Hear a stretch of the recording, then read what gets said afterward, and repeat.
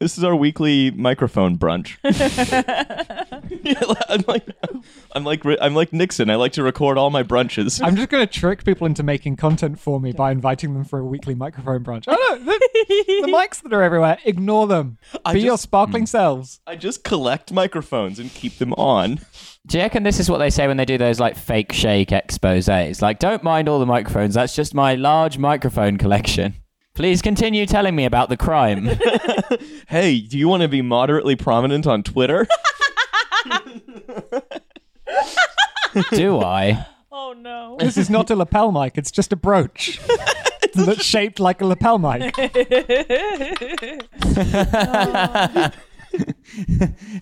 I wear it to remind me of my many years as a fake exposé undercover reporter, which I don't do anymore.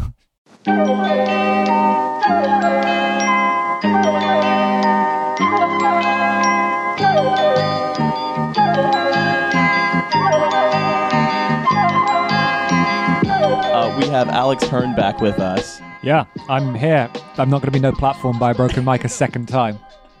The snowflake microphone couldn't handle the realness you were dropping.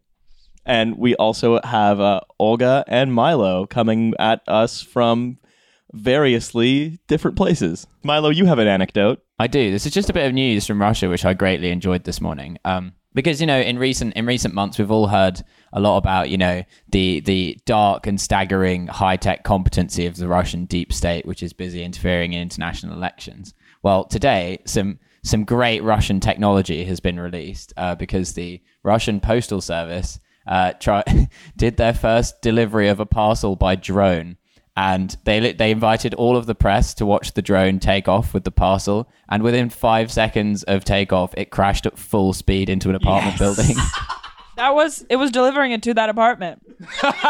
Everything went according to plan, Milo. I don't know what you're talking about. I mean, did you even know that they'd ordered... The parcel was a bomb. Did you even know that they'd ordered drone rubble? It's the hottest gift. Check your facts before pronouncing fake news. It's amazing. He'd barely even clicked checkout on broken pieces of drone.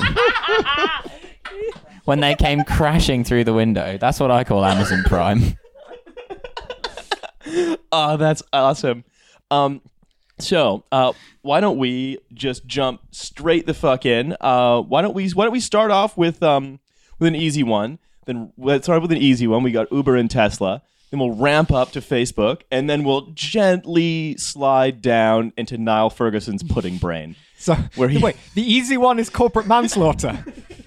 Allegedly, potentially. That's the mellow trash future bit at the end. Trash future, where it gets all smooth and sexy. Trash future after dark. So I'm just gonna start. One thing that came out recently is famously a guy strapped for cash, Elon Musk, has asked the Model 3 factory workers to volunteer over the weekend.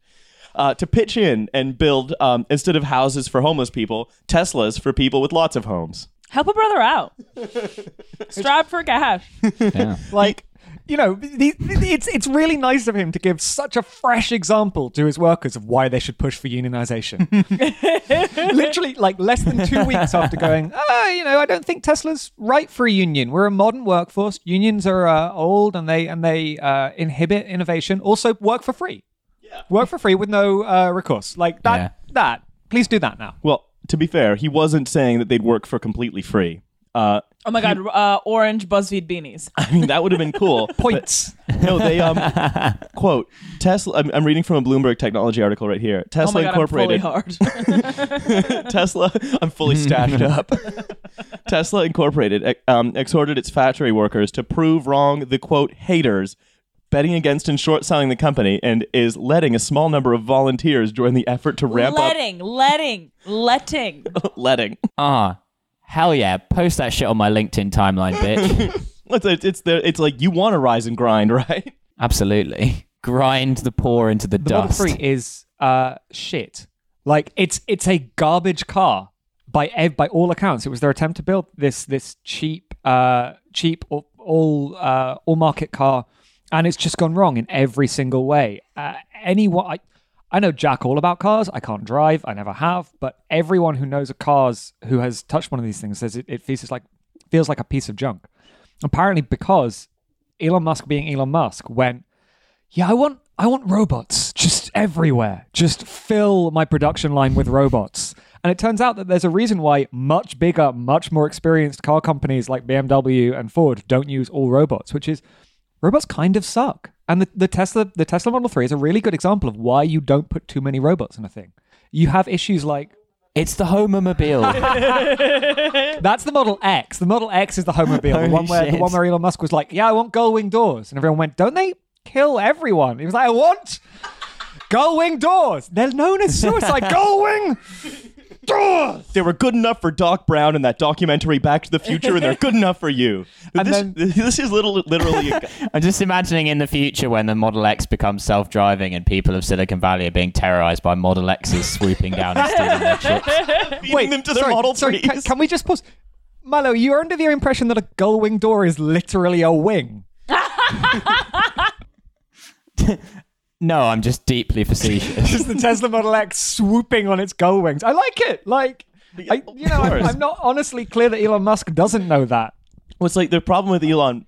it's with possible. Elon Musk is that only 2% of the world is INTJs, right? And so his workers, they just don't get INTJ intensity. And so when he does the INTJ stare, the INTJ death stare, famous thing that people do, at the haters who are causing his shares to fall more than 22% this month in New York owned. The only thing that isn't falling is any woman for him. Oh, it's true. Which is very sad. He's an NJ incel. Girls are intimidated by his intelligence, probably. Right. Also, if he has all these robots, why can't they just work for the weekend? Alex, you were saying? His robots are better unionized than his people, obviously. Hey! That's why he's been investing so much in AI. So is it just that robots kind of just actually suck at this work when they're not augmented by humans? The serious answer is that the problem with robots is, say you have a robot drilling a hole. You have two options with that. You have either a person who then screws the next thing into the hole that the robot drills, gets to see how misaligned it is, gets to screw it in until it feels right, gets to, if they put it in wrongly for the first time, you can feel it. But robots are bad at that. It's really the sort of thing that you or I do instinctively when we are screwing something into a hole. A robot can't. A assembly line robot is very much geared to put the screw in the hole, turn it 43 times, and remove. And if it fucks up with that, it doesn't notice, or at least making it notice is a really hard advanced problem for a high-speed manufacturing line. So what you're getting is these issues. Sounds like complaints I've had from my ex-girlfriends. You're making it too easy, man. But these issues aren't being caught until way down the line, by which point it's far too late to fix that, to go back and unscrew everything and go to the one screw that robot put in. So you're getting just what looks like shit manufacturing quality and isn't actually any quicker or more efficient at building the cars as well. Maybe it'll pan out in the future, but it doesn't look like it. I just really and want... instead of robots being bad at it, the rumor on the street is that women can't come. I just really want Musk to fail. Well, I mean, and again, this isn't, unfortunately, some of the other choice quotes from this email I have aren't from Musk. They're from this guy Field. Mm-hmm. But the tumble in the share price being driven by short sellers, Field What's says... the publication again? Bloomberg Technology. Seems like I learned how to do it. Check and mate, every ex-girlfriend. Field says, I find this personally insulting, and you should too. Let's make them regret ever betting against us. You will prove a bunch of haters wrong. Who's they? People who think that people should be paid for work? Well, it's the short sellers. The people who think that, basically... People who think that Tesla is shit and doomed to fail. Yeah. Because it's... If you are a non-unionized the markets worker... think we won't go as far as slavery. Let's prove them wrong. If you're a non-unionized worker being disrupted by robots and the short sellers think that that's not going to work, you should prove them wrong. The logic just doesn't really work out here. Well, it's the whole, which is the... I love that, but also, didn't Elon Musk put the time constraints on himself? Yeah. Which is like, I'm going to do it like that. And then he's like, fuck, This was I a can't. promise he made with no reason, no Nobody asked him necessity. for that time frame. That's the silly funny thing. It's what Elon Musk dancing down the street to the tune of "This is how we do it" and going straight into the post. Well, this is basically, I think what we get here, what this tells us is that, I think a lot of the time, like, neoliberal capitalism likes us to have this great man theory of technological achievement, where Elon Musk is kind of responsible for the Nietzschean act of wresting this wonderful thing and all of its value and all of the great things it'll do for us and be rich and whatever out of kind of thin air as an act of will. What I'd like to propose as an alternative is the Wile E. Coyote theory of technological development, where using a massively over-elaborate sort of scheme, you basically manage to routinely publicly embarrass yourself while you go after what would be basically a very achievable target, if you would perhaps recognize and fairly compensate all the people working for you. Field ends his memo. We set high goals at Tesla, but I know we can do this, Field wrote. If we keep climbing from 300 through the end of this week, it will be an incredible victory. Your friends and family will hear about it in the news. Oh. Which is cool because you can spend that. You won't see them for the foreseeable future because you'll be working 24 hours a day. Makes a promise on your behalf, and then it's your responsibility for free to make that promise happen. Yes, that's why, because they're an inspiring family, didn't you see? They're pulling together to do it, so Elon Musk can, I think, send more cars to Mars. This is like a basis for a very bad Disney Channel original movie. And the other thing about the Wile E. Coyote approach to capitalism is that Elon Musk ran off the cliff like 3 beats ago, and it's just when he looks down that it's gonna hurt. Yeah, so that's the Tesla update. That's basically the weekly Tesla update. Are we ready to take a hard left turn into the world of the much darker world of Uber? Oh boy. Yeah. So we talked about we talked about this on last week, but then we were no platformed by Too hot for TV. we were Babe Station Extreme. Like waving a Nokia 3310 around sexily. Alex Hearn was in the studio wearing a thong. And If you want to see more, just text. kiss. I think that Babe Station must literally have the world's largest collection of remaining Nokia 3310s. It's the only place I've ever seen one in the last About 10 3 years before the iPhone came out, they were like, let's just buy our next 15 years supply now. Like, there's no way this won't be the leading mobile phone in a decade's time, right? What possible other situation could there be? We're going in hard on this. They're like the inverse of Tesla. They're like technological regressivists. But very well unionized. Yeah, I get aroused by just like women getting a fair wage and and running their own business. Babe Station Red. Short sellers are taking aim at Babe Station. On what other channel do you see that many women on TV at the same time without men? Panel shows, 8 out of 10 cats, eat me. Babe Station passes the Bechdel test. Oh my God. Strong female character. Hey, all I'm saying is Support women in technology. I'm saying maybe the next Disney princess should be Lacey Lorenzo. That's all I'm saying. I think when you know the names of the Babe Station stars, everyone else is like, oh.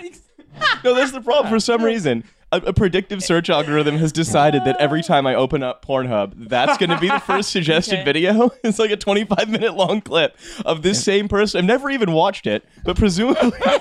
Well, I watch better porn. The algorithms have your kink down, man. If Riley ever went on Mastermind, his specialist subject would be like incredibly niche Marxist literature and porn. You know that famous New York Times story of Target discovering that a woman was pregnant before her own father knew. Yeah. Like, the algorithms know your kinks better than you. And one day you're going to click on that video and you're going to come so hard.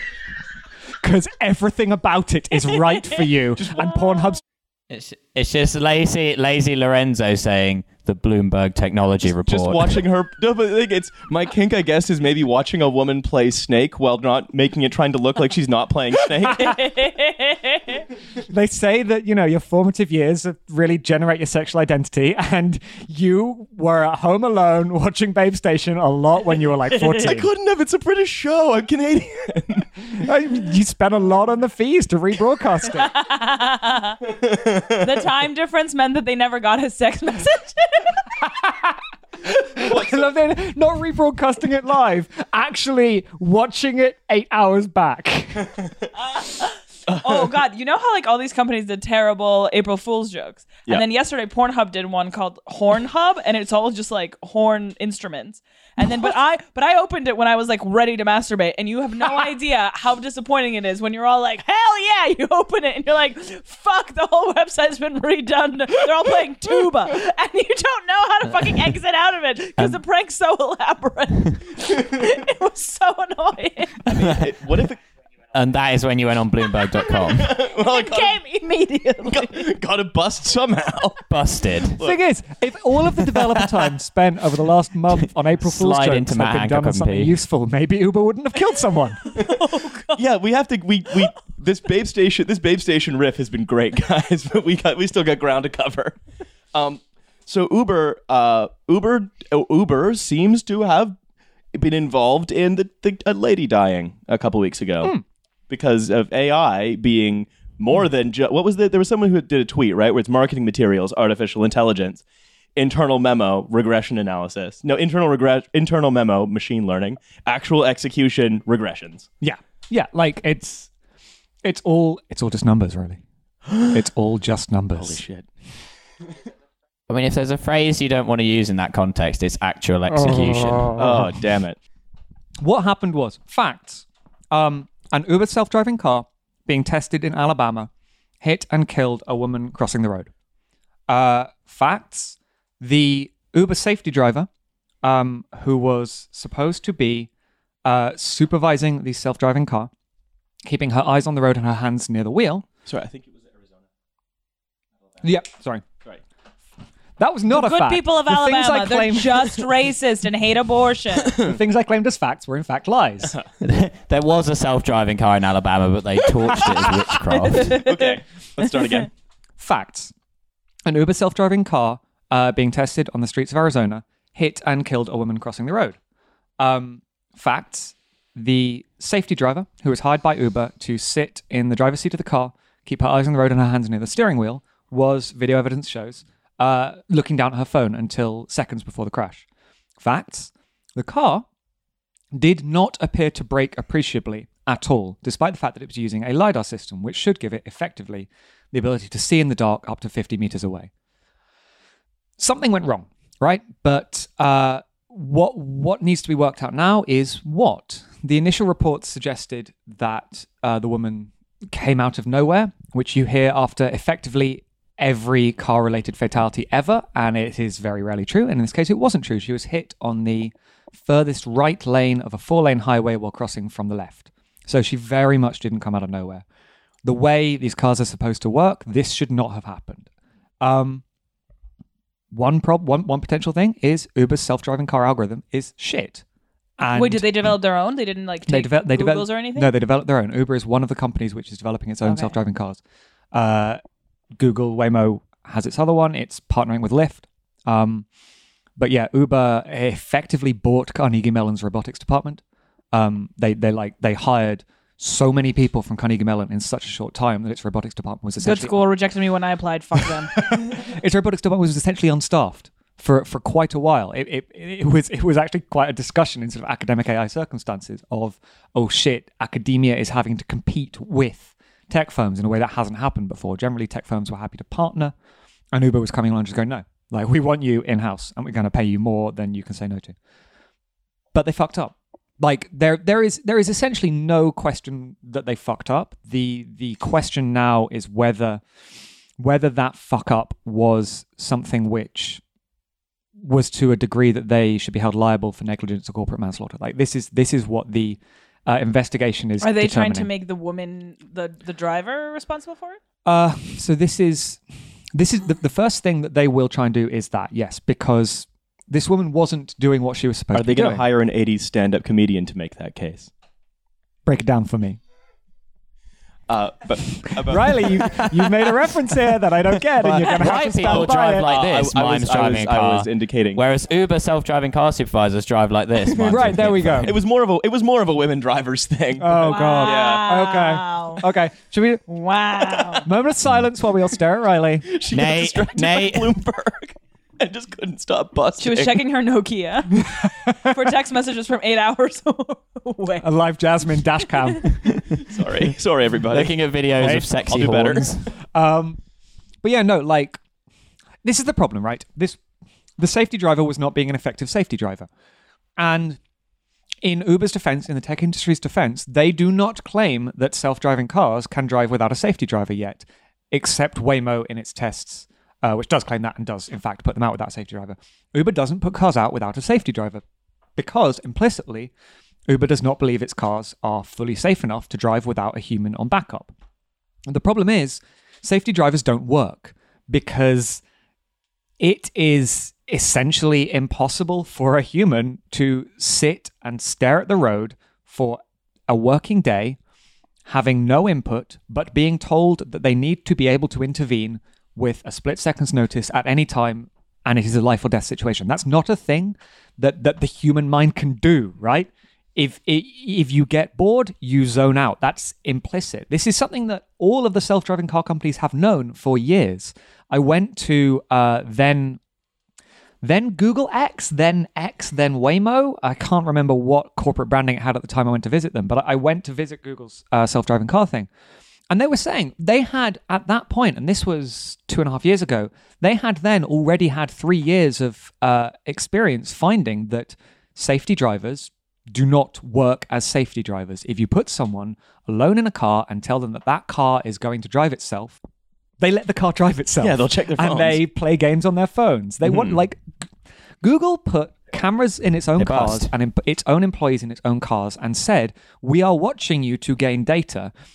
Even in that situation, the Google employees still had naps in the cars, right? Like, and these were not people doing it for 8 hours a day. These were people doing it on commutes on highways. So even in the easiest situation for a safety driver to actually be an effective safety driver, highly paid Google engineers still were goofing off because that's what you do if you put someone in a car that drives itself. So, yes, this woman wasn't doing her job, but her job is an impossible job. And it's a job that is vanishingly unlikely to be an effective way of saving someone's life. And the problem is, the better a self-driving car gets, the less likely a safety driver is going to be to intervene. You know, if you need to intervene 3 or 4 times a day, you can probably do that. If you need to intervene 3 or 4 times an hour, you're effectively driving the car on cruise control. If you need to intervene once a month, the chances of you actually paying attention in that one time a month when you need to do it. At the risk of being a logic pedant, this is basically just like fallacy. Like, it's baseline attribution fallacy, right? Where it's just that if you only need to intervene when it's extremely severe, and you're less likely to intervene the less frequently it happens, then all that's going to happen is that in that sort of severe, even though severe events might be averted more frequently, they're more likely to happen when they're more likely to get bad when they do pop up. Yeah. You know, so it seems as though really what's the point of self-driving cars at this stage? But the bigger problem is the problem that Uber has is that's all true, but Uber's self-driving cars are uniquely shit. and this is the issue, right? This is the problem. The problem that Uber has is you can say we had a safety driver who was there and didn't do her job, and that is factually correct, even if her job was impossible. But all of the evidence before this accident, this crash, was that Uber's self-driving cars were significantly worse than the competition's.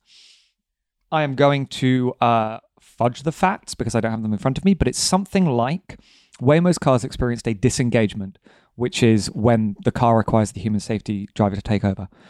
Waymo's experienced a disengagement on the order of 1 every million miles driven by the most recent figures that have been filed with the California state regulator. Uber's were on the order of 1 every 100 miles.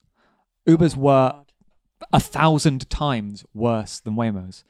There are some defenses on that. Uber's cars were until recently being tested in San Francisco, which is a much harsher driving environment than Waymo's. Also, did the state of Arizona had to give them permission to drive around? Yeah, I mean, so this is the next twist is that Arizona's governor has been extremely pro self-driving cars, extremely pro Uber. He wants Arizona to be the test bed, and it's a very good test bed for self-driving cars, right? If you can crash in Arizona, you can crash anywhere. The problem is Uber's goal was transparently to carry on running its self-driving car program as a competitive foil to get better terms when it eventually negotiates with Waymo or with one of the major auto manufacturers to license in their tech.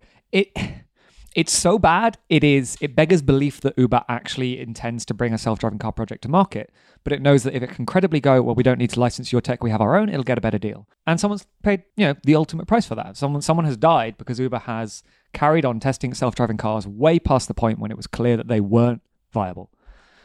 To me, that was, again, raises just one of the fundamental objections, to the logic of the market being anything reasonable, which is when you have sort of these large companies carrying on what is essentially then a large automated supply chain, whether that's of taxis or freight or whatever, then at some point, the cost of human life is just factored in as a cost of doing business. So you have an acceptable rate of people sort of being killed. You have an acceptable rate, but of people being killed by an algorithm making a choice to do it that you sort of programmed in, which to me is sort of morally on a different level than an accident.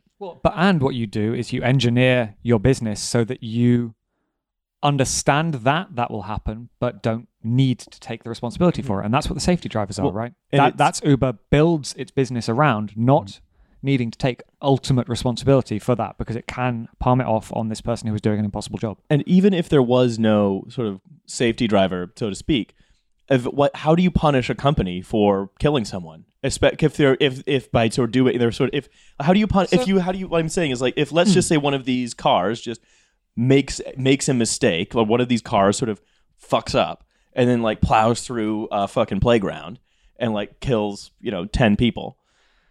How do you sort of understand that as, oh well, we will pay a hefty fine? But so the thing is, I still have hope for self-driving cars in the abstract, because some of these problems we've solved in planes, right?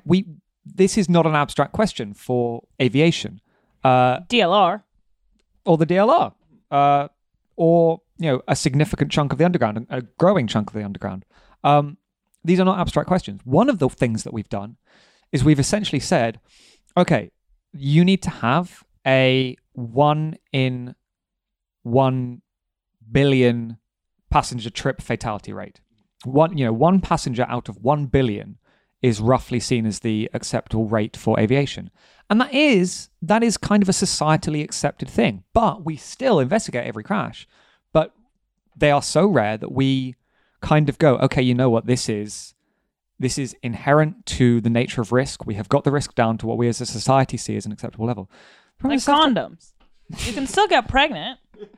Well, it's no, I hear you, right? You do not. 98% is fine. Yeah, you do not sue Durex when your condom fails because Durex, everyone involved understands that it is good for society that this thing which still has a risk is there. The problem with self-driving cars is we've not had that conversation because the promoters of progress hold that conversation up as one that only enemies of progress want, right? The idea that anyone should turn around to Uber and go, your self-driving cars are a death trap and shouldn't be on the streets, is seen as naysaying, as technological pessimism. And it's not. It's perfectly reasonable to go, we wouldn't allow a plane that was 1,000 times safer than your cars. We would not allow that plane to be in the skies.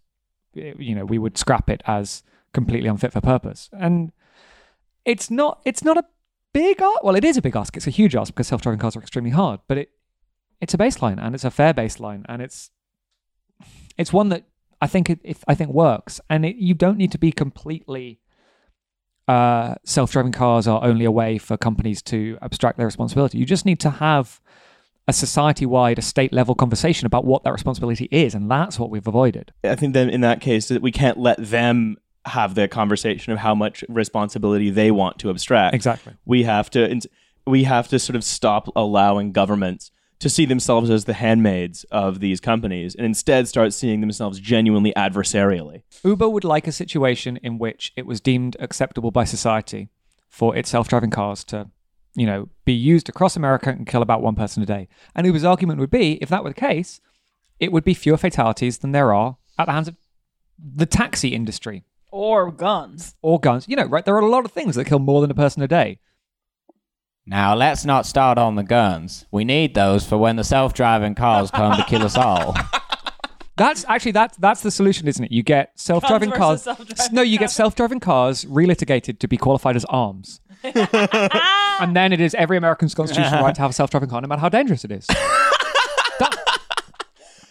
Yeah, then they would actually be much easier to get hold of than they are now. We should talk a little bit about Facebook and Cambridge Analytica and why it's kind of a non-story and why it kind of is a story and why it's so confusing and why maybe it's not that important to find out which that 70s show character you are.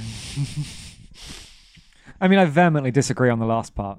I know, you know what? I don't know that show well enough to continue that bit. How about I'm You're a Ashton little bit of Donna Kutcher. and a little bit of Jackie. I'm Ashton Kutcher. I'm Not the character. literally the only person I know in that show is Ashton Kutcher. That show is brilliant. Mostly because of your relationship with Demi Moore. The only thing is, though, that now we know more about the 70s, we realise that all of those characters would have been molesting children. And in bits that are too hot for TV, it's Milo up. Go back to Babe Station, Edwards. I guess, can Yeah, you libel good. a fictional character?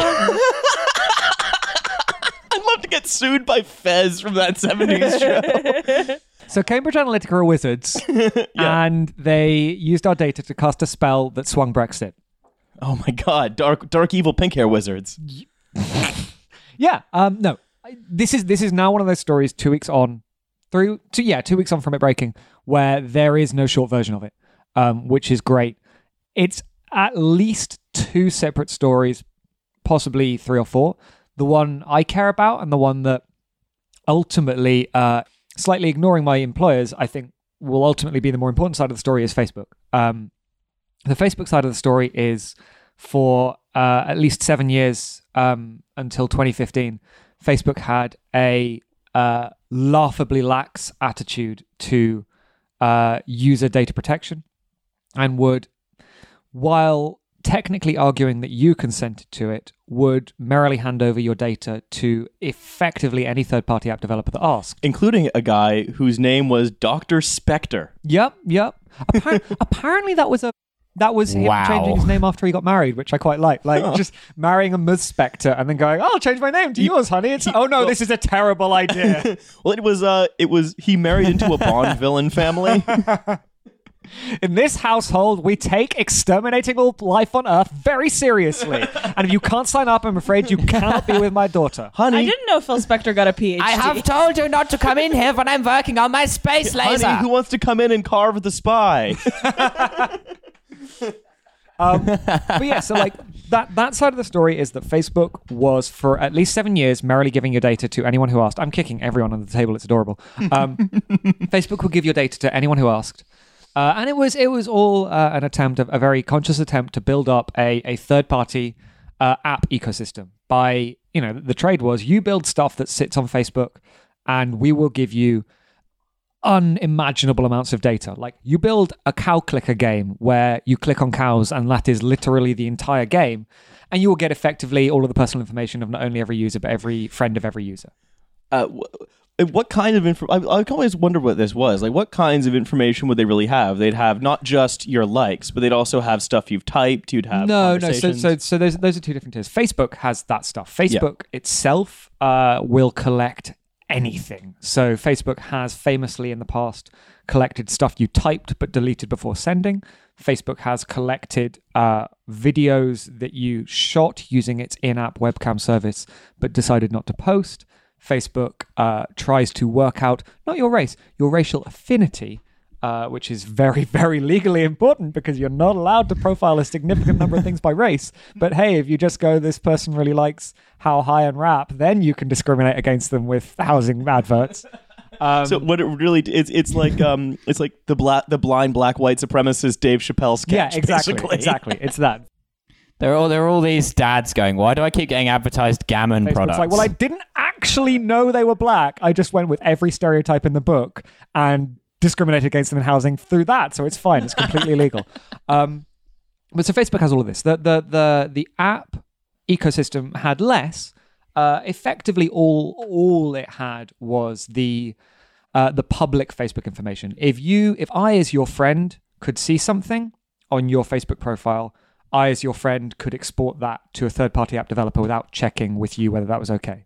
You can also go and see your ad preferences. Have you ever checked out yours? Well, I mean, I'm not really on Facebook. Oh, okay. Like I have I have a Facebook account which follows Mark Zuckerberg, and that's it, because I love Mark. He's my best and only friend in the world. But even that Facebook had 6 apps that had uploaded my email address to Facebook, so I was being targeted by Airbnb, Uber, Deliveroo, a couple of other If ones. you're targeted by Uber, that's a real cause for concern. I know, right? Hey. So that's one world, and that's having these huge ramifications about. It seems to finally be the thing that has made people who aren't Richard Stallman or me care about the vast quantities of data that are being collected on us.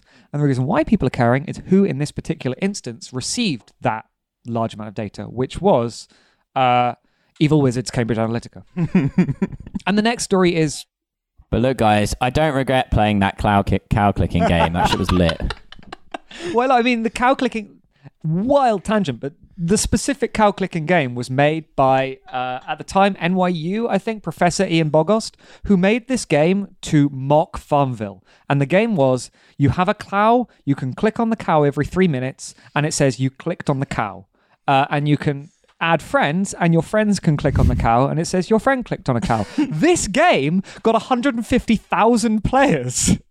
Because at the time, you could literally go viral with anything on Facebook. And you know, he made this. This was a classic example of satire not working, because turns out people will just click on cows. This is like someone reading A Modest Proposal and then starting a baby restaurant. Exactly, yeah. Right? Or it's, yeah.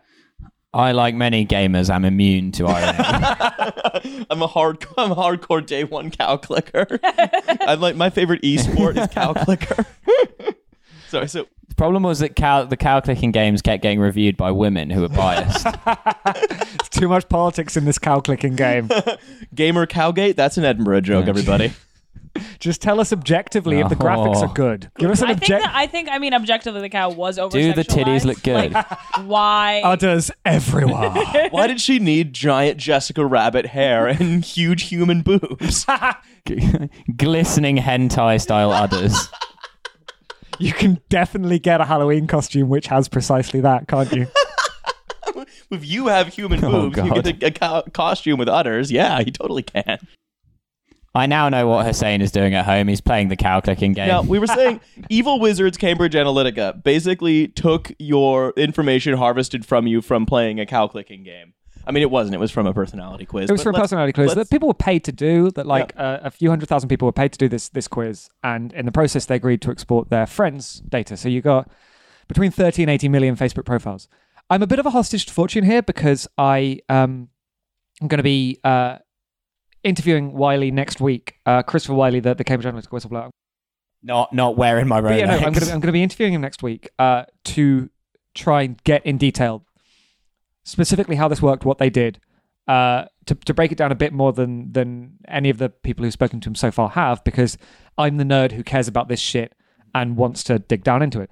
So I'm a hostage to fortune. Maybe I will come out the other side of that interview convinced. Right now, the position I'm at is that psychographics, this general idea of building a psychological profile of someone which builds on their publicly expressed preferences and desires, builds a psychological model of them, and then creates messages which are designed to hit home with them. For me, all seems a bit hopeful. It seems a bit like the sort of thing which definitely has strong academic roots that just get filtered through far too many steps to end up in large claims that it works on an actual level in terms of persuading actual people with actual adverts. I don't fully buy that. I don't really have a This is borne out by my attempts to seduce women on LinkedIn. Well, because it's a little bit like I sort of found myself saying it's a little bit like Cambridge Analytica, like they're taking all this information, they're targeting ads to you, but soap companies have been doing that. Unilever does that. Right. And well, actually, so I come at it from the opposite direction. My go-to thing is, if this worked as well as Cambridge Analytica and Wiley say it does, Amazon ads would be psychographically targeted. Amazon is a huge data player with one of the largest advertising budgets on the planet, and yet basically all it does is retargeting.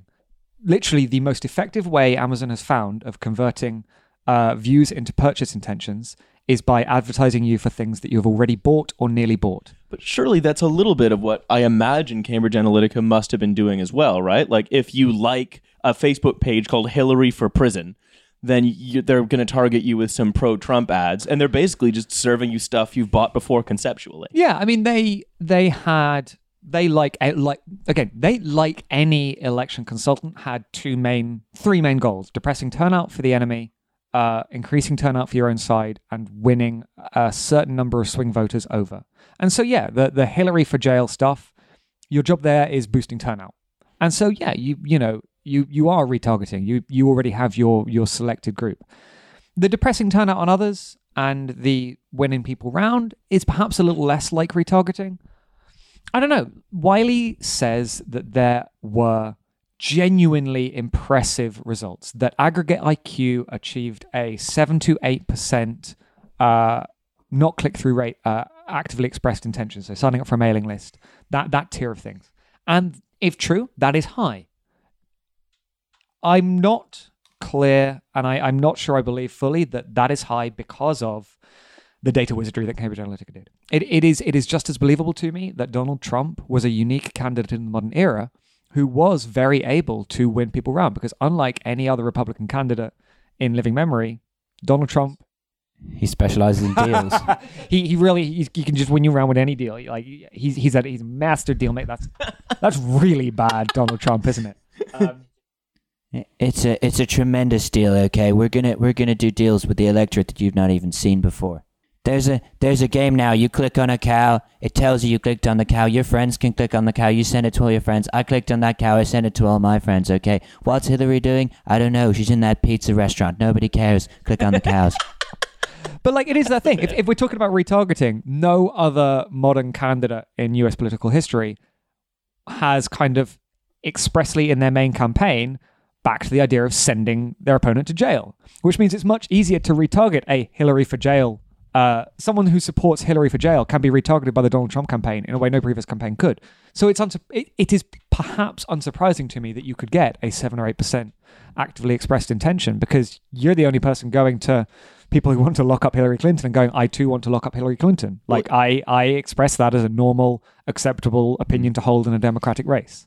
I mean, like the idea of there being like a divergent group of people who will want to lock up Hillary Clinton for like different reasons, like just people with like personal grudges. that message really spoke to them. What they've all forgotten is that it's far more likely that Hillary Clinton would like step on a rake, slip on a banana peel, then fall into a closet that would lock itself behind her. Like everyone's just closet full of pantsuits. But this is like that is the fundamental issue at the heart of a lot of this, right? A lot of people want Cambridge Analytica to be data wizards because it proves that Brexit or Trump were stolen. Yeah, more Russia. It's more Russian interference. It's looking for a thing which stole the election. And the problem is it can both be true that in the UK spending limits were broken unlawfully, and that in the US unlawfully obtained data was used to target people, and that if that hadn't happened, the outcome would perhaps have been largely the same, because there were so many things in favor of Donald Trump's election and of the Leave campaign and winning Brexit that just, pointing to any one thing, it's probably not just that. It's probably not just anything. That's how elections work. But then at the same time, there's a margin of 77,000 people in Trump's election. So any one thing could have been it. Well, when it comes down to it, really, I mean, because if it wasn't Cambridge Analytica, like any reasonable election has data people. They do use data target. Like the only difference is, Hillary Clinton's team was famously terrible at it. Yeah, and this is the other awkward thing, right? So the Obama campaign had largely the same data acquisition structure in 2012 that Cambridge Analytica took advantage of for Trump's election. The only real distinction is that the Obama campaign acquired that data above, in an overhand way. They went to people and said, hey, we're the Obama campaign. You want us to be elected. Give us your data and give us your friends' data as well. And a lot of people said, yeah, I am happy to hand over my data and all my friends' data to the Obama campaign. Whereas Cambridge Analytica went, hey, we're a personality quiz and we'll pay you $1 to do the same thing, which does sound shadier, Yeah. but probably isn't distinct enough to say that one election was stolen and the other wasn't. Well, it's surely the real bogeyman at this point, or sorry, bogey person. I'm going to be Trudeau. Fuck you. Being Trudeau. Fuck you. The real issue is, right, and I think this is something we touched on in the great episode that got eaten, the one where we were no platformed by our equipment, which is that really is that it's easy to point that finger towards just it's that thing's fault. We don't have to deal with any underlying fractures in society. But really, it seems like the thing that we should be more worried about is just that there is a company whose business model is basically spying on us, but in a way where we totally volunteer all the information they're trying to get out of us. Well, so I think I'd say that's the other interesting quirk here is that it's kind of my big takeaway from this is it's shown that lie up that actually we don't basically volunteer this information. People have always known if you quiz them on it on an intellectual level, they've always known that Facebook is a data company. Like if almost everyone, if you ask them, like, do you think Facebook? Well, the same reason when they found out about the NSA, nobody really did anything. Right, They were like, we kind of thought people this was intellectually happening knew anyway. it. Yeah, but this is kind of the first time I think that people have actually connected on an emotional level with what that means, which is nerds like me thought that people would just dislike the concept of data harvesting. And it turns out people don't give a shit about the concept of data harvesting. But when you connect that data harvesting to an outcome that people don't like, that's the thing that gets them to go, oh, actually, I could give a shit that Facebook is collecting my data. But when you start connecting it to Facebook connecting my data and doing stuff I don't like with it, then people start going, actually, I didn't really consent to that. And that, the nice thing about data protection law is actually what data is collected for does matter. And what Facebook is learning here is that you can't say to someone, give me your likes and I'll give you a better news feed, and then turn around and use your likes to help Donald Trump get elected. That's not how it works. So I think it's really interesting how Cambridge Analytica admitting to, like, they kind of want to say that they're good at what they do, but saying they're good at what they do is admitting to something terrible. They're so fucked. Like Cambridge It's Analytica. like a catch-22. Or if they say we didn't do anything, that means they did a shitty job. And didn't. Cambridge Analytica literally, they spent 4 years going, we are data magicians. Yeah. And then about 3 or 4 months ago, they went, actually, no, we're just doing what everyone else does. No, we are not unique in any way. But Cambridge Analytica are dumb fucks. Like, they are fantastically, cinematically dumb fucks. My favorite thing that has come out of this, favorite single thing, was Cambridge Analytica being secretly recorded saying what we do to win elections is we secretly record people and use those recordings against them. Cute. And that recording was used against them. And it's just like... Please just tell me about the secret recordings you use while not paying attention to my hat. Why wearing this brooch that is a lapel mic? Yeah, it's brilliant. What we do is we get people to speak into a lapel mic. And I'm sorry, while you're saying that, could you just lean into the lapel mic and say, oh, sure, yeah, absolutely. like this? Can you demonstrate with my lapel mic? So just imagine I was secretly recording you. What would you say that would get you in trouble? Oh, well. Well, yeah, that's the thing. This is more of that. This is more of that thing where everyone's like, Alexander Nixon, whatever, the great man theory of people who are evil geniuses. Yeah. It's like, no, it's more Wile E. Coyote. It's just all of these people are Wile E. Coyote. Yeah. I mean, when you get Alexander Nix and secretly record him, he doesn't really talk about data. What he talks about is tricking people into sleeping with sex workers, recording them, and then showing the video to them and going, hey, by the way, maybe you should do something different. That's not high tech. That's Hey, sleazy. by the way, man, you fuck good. Sorry, we're Joke's like, on you because I love getting recorded when I have sex. Thank you. Can I Hell have yeah. a DVD Can I get a copy of that? with my SkyDrive? For me, the real scandal, though, was that the Leave campaign was being illegally supplied by the Russians with broken pieces of drone. call back. Before we switch on to dessert, Niall Ferguson, before we a delicious baked Ferguson, what do you think sort of Facebook is going to do, if anything? Like, is this going to change anything?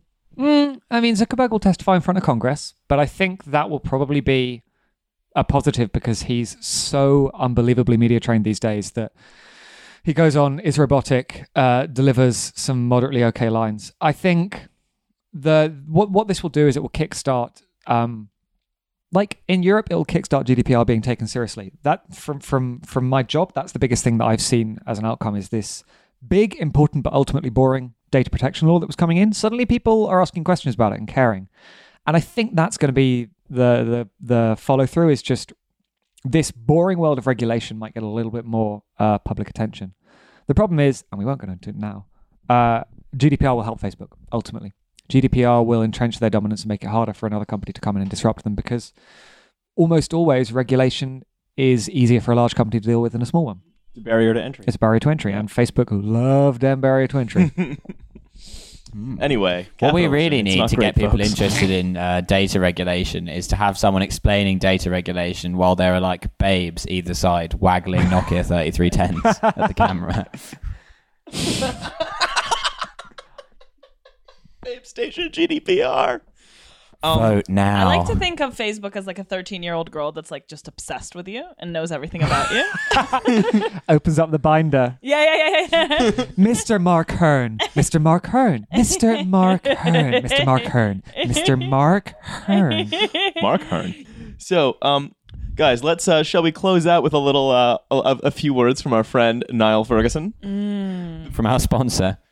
A few words from our sponsor Niall Ferguson, who actually has a humiliation fetish. You say dessert, I think of this as I gotta eat my vegetables. I gotta deal with the current political discussion because it's healthy for me or something. I mean, for me, it's all Huel.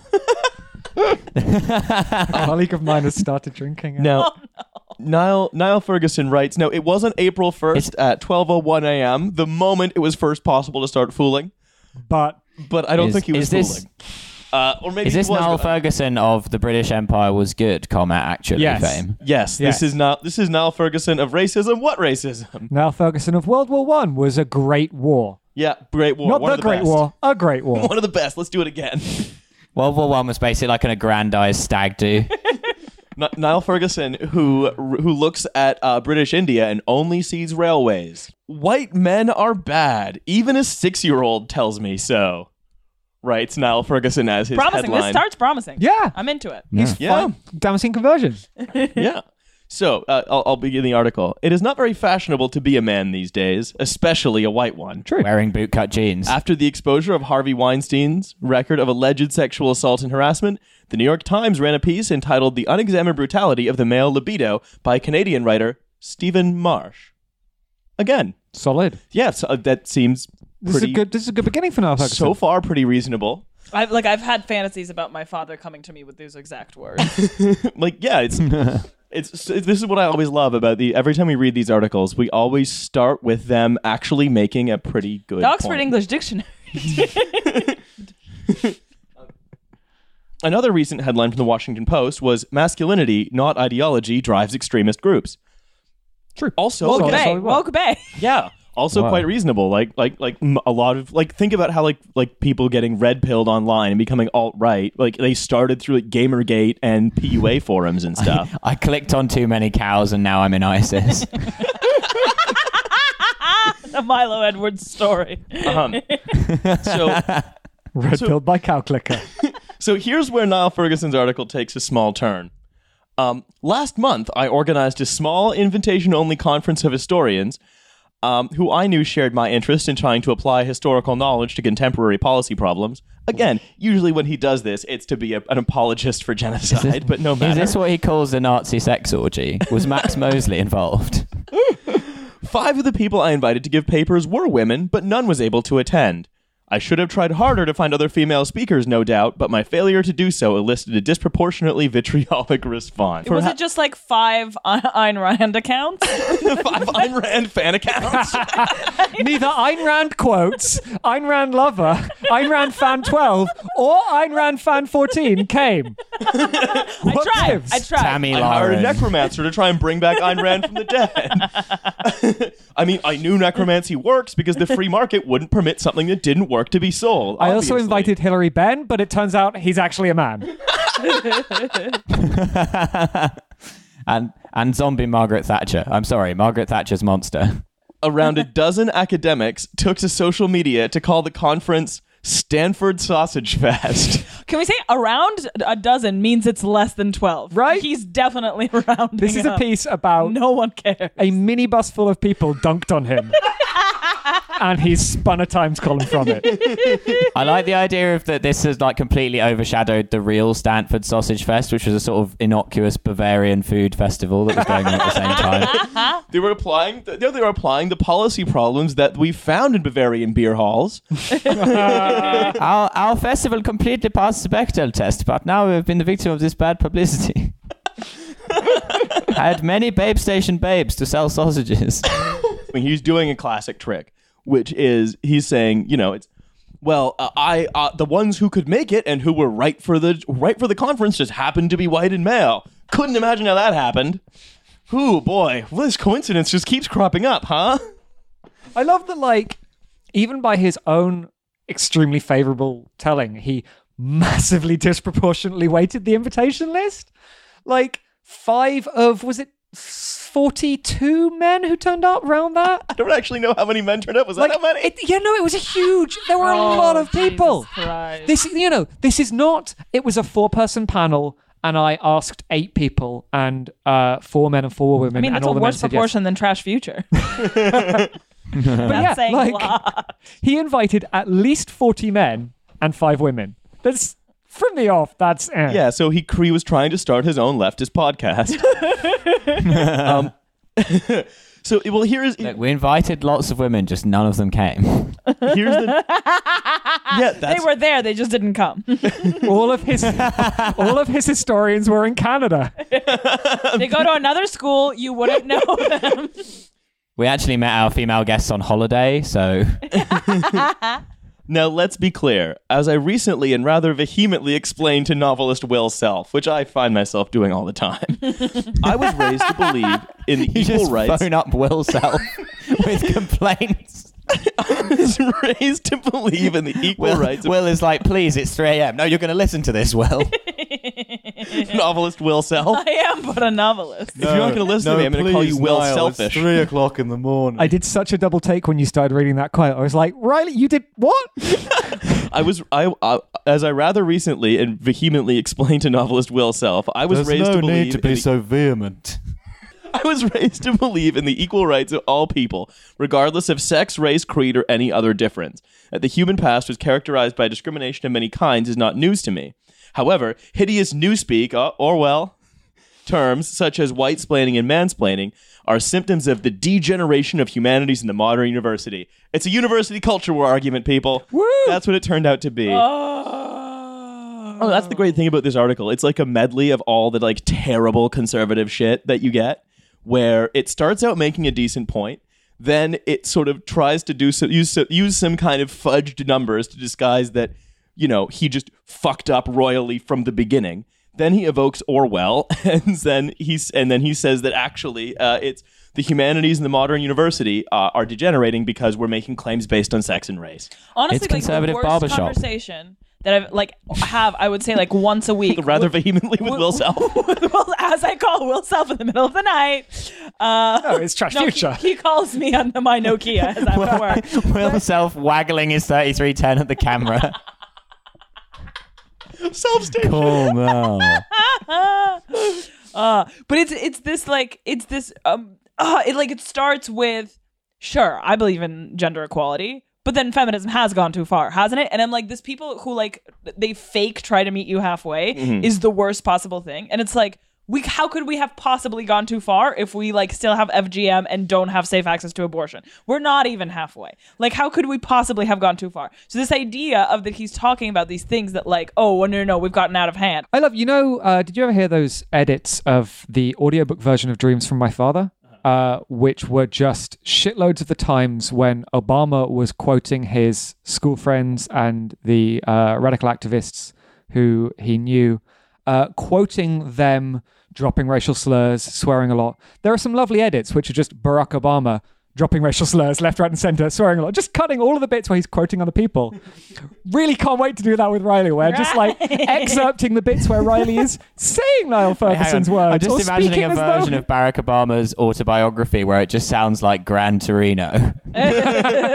All right, dragon lady. No, I'm willing to drop this, and I understand Yeah. the point that you're making, but I also don't know if I can like let people get away with that. By Yeah, no, saying that's- that, like oh, yeah. I roundabout say this is okay. I never said this This thing is the thing, that is a big part of it. It's a isn't rhetorical okay. trick. It's a Right, rhetorical it trick. is, but it's But it's also also- something where if he has always said no, I always was on record as saying genocide is bad, but the British Empire was good, he could sue us for saying he defends. I mean, genocide. honestly, the follower boost from that, worth it. Also, I'm going to say, pretty much anyone you've ever discussed on Trash Future could probably sue you if they listen to the episode. You are skating on the ice of we hope our subjects never listen to us. Oh no, they will never listen because there's at least one woman on at all times.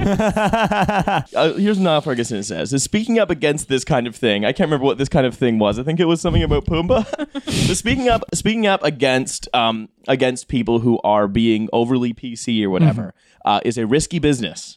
Questioning the new orthodoxy on the identity of the sexes can get you fired. Just ask another conservative article klaxon, James Damore, the extremely rational logic pedant engineer who lost his job at Google for doing just that. It's what I sort of noted, and what Alex and we were talking about earlier before we started the show, is that this is basically someone who has accepted a super liberal version of identity politics, right? Where it's not you don't see the power. You don't see the power relationships between these groups. You don't see that like white men have traditionally controlled more or less everything. You just sort of internalize the idea that it's bad to actively discriminate based on race. Or It at is least racist to discuss race. It is sexist to discuss sex. Exactly, yeah. And that's Niall Ferguson's fallback. Like, oh, I don't see race, so you're the real racist. I didn't even know that there were no women there until you pointed it out. Sexist. This is the great thing. It's the stubble, Milo. It's the stubble. This is where the article gets just great, which is that this is the final klaxon of conservative article writing recently. The process of indoctrination, because that's what people are being indoctrinated to, like, just try to understand power relationships through history. The process of indoctrination starts early. My 6-year-old son stunned his parents, presumably one of them was Niall Ferguson, the other day when we asked 6-year-old boy stuns his parents. At My 30 seconds, you'll cry. My 6-year-old son stunned his parents the other day when we asked what he had been studying at school. He replied they had been finding out about the life of Martin Luther King Jr. What did you learn? I asked. That most white people are bad, he replied. Sick! Boom, boom, boom, boom! In the context of that lesson, that seems like strictly true. Yeah. I cannot imagine you can learn about Martin Luther King and not come out going, shit, yeah, yep, nope, most white people are bad. But then Niall Ferguson just says, well, the point, as I tried to explain to him, is that quite a lot of people of skin colors are bad, but probably not a majority. Most people of all skin colors want to be good, but they are in various ways weak, and a few people of all skin colors are brave. So race doesn't matter, actually. Race mattered from like the late 18th century till 1974. Then it was gone. The really important thing to take away from a lesson about Martin Luther King is that race doesn't matter. Like that, if your son comes out of a lesson about Martin Luther King talking about race, then your teachers have failed because clearly, that's not the lesson that you should draw. His response to white people are bad, he'd be like, oh, black people could be bad too. Right? Is that it? That's horrible. How does he not work that back to the beginning of that paragraph and see that what he's written is my son's teacher should have taught Martin Luther King without reference to race. Like, that's the paragraph he has written. At no point did they cover that Martin Luther King was black. Right? Martin Luther King Jr., about whom we know very little. Does he practice a sort of live writing where he's not allowed to reread the beginning of a paragraph when he writes the end of it? Never refer back. I can't remember how I went into this, but by God, I'm going to get out of it. And so that's just it, right? And so if you're not going to accept that, like, that you're talking about, because you know what it is? It's that these people, I think they don't see structures. I think they look at a house and they're just like, what a pile of bricks. A pile of bricks. What a coincidence it fell into this shape. Guess I can never know why. Right? It's like they don't see any of this stuff. They see like, it looks like, what a coincidence. All the best people for this conference were white men. Even the 9% of the invitees who were female that we invited when they didn't want to show up. I guess that's nothing. That just must be down to individual choice. Anyway, off to another day of not recognizing myself in the mirror. He says basically masculinity is also under attack as well, referring back up to all that Harvey Weinstein stuff at the beginning. He says, yet manliness has its uses. Just over a week ago, a 44-year-old French policeman named Lieutenant Colonel Arnaud Beltrame basically took the place of a hostage in a French supermarket shooting. And what I, again, and then was himself killed. And what I sort of, it shocks me that Niall Ferguson doesn't see, is he doesn't see that couldn't masculinity have been why... the other half of that shooting. Yeah. Couldn't masculinity be at the root of why someone got radicalized in the first place? Yeah, well, and also, why is that manliness? He's disagreeing with his own previous fucking premise, which is that, like, people of all races and genders can be both good or bad, irrespective of their race, which is true. But then he's saying that, like, well, this man only did that because he was a man, because that's bravery, which is man. Yeah, it's like, not.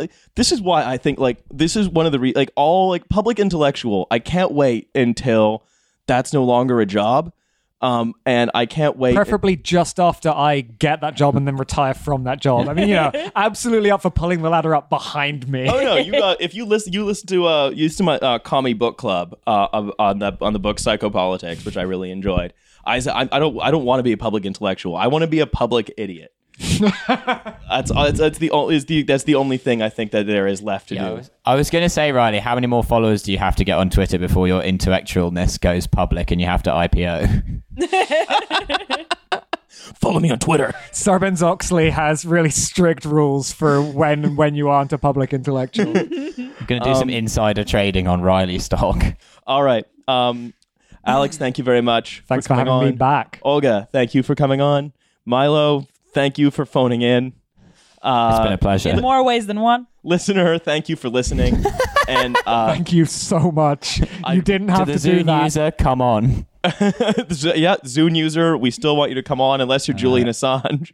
What I bet it was. If you're listening on tape, Julian, please just leave the building. We all love you. Well, you'll be able to know if he doesn't download it. If the Zune user disappears, it's Julian Assange because he's been cut off the internet. Any similarity to characters, real or fictional, is completely coincidental. No libel has been done in this No libel. No libel. We called no libel. Hashtag no libel. In our comedy show. Anyway, and also thank you to Ginseng for our theme song. Here we go. You can find it on Spotify. I recommend you do. It's very, very good. Later, everybody.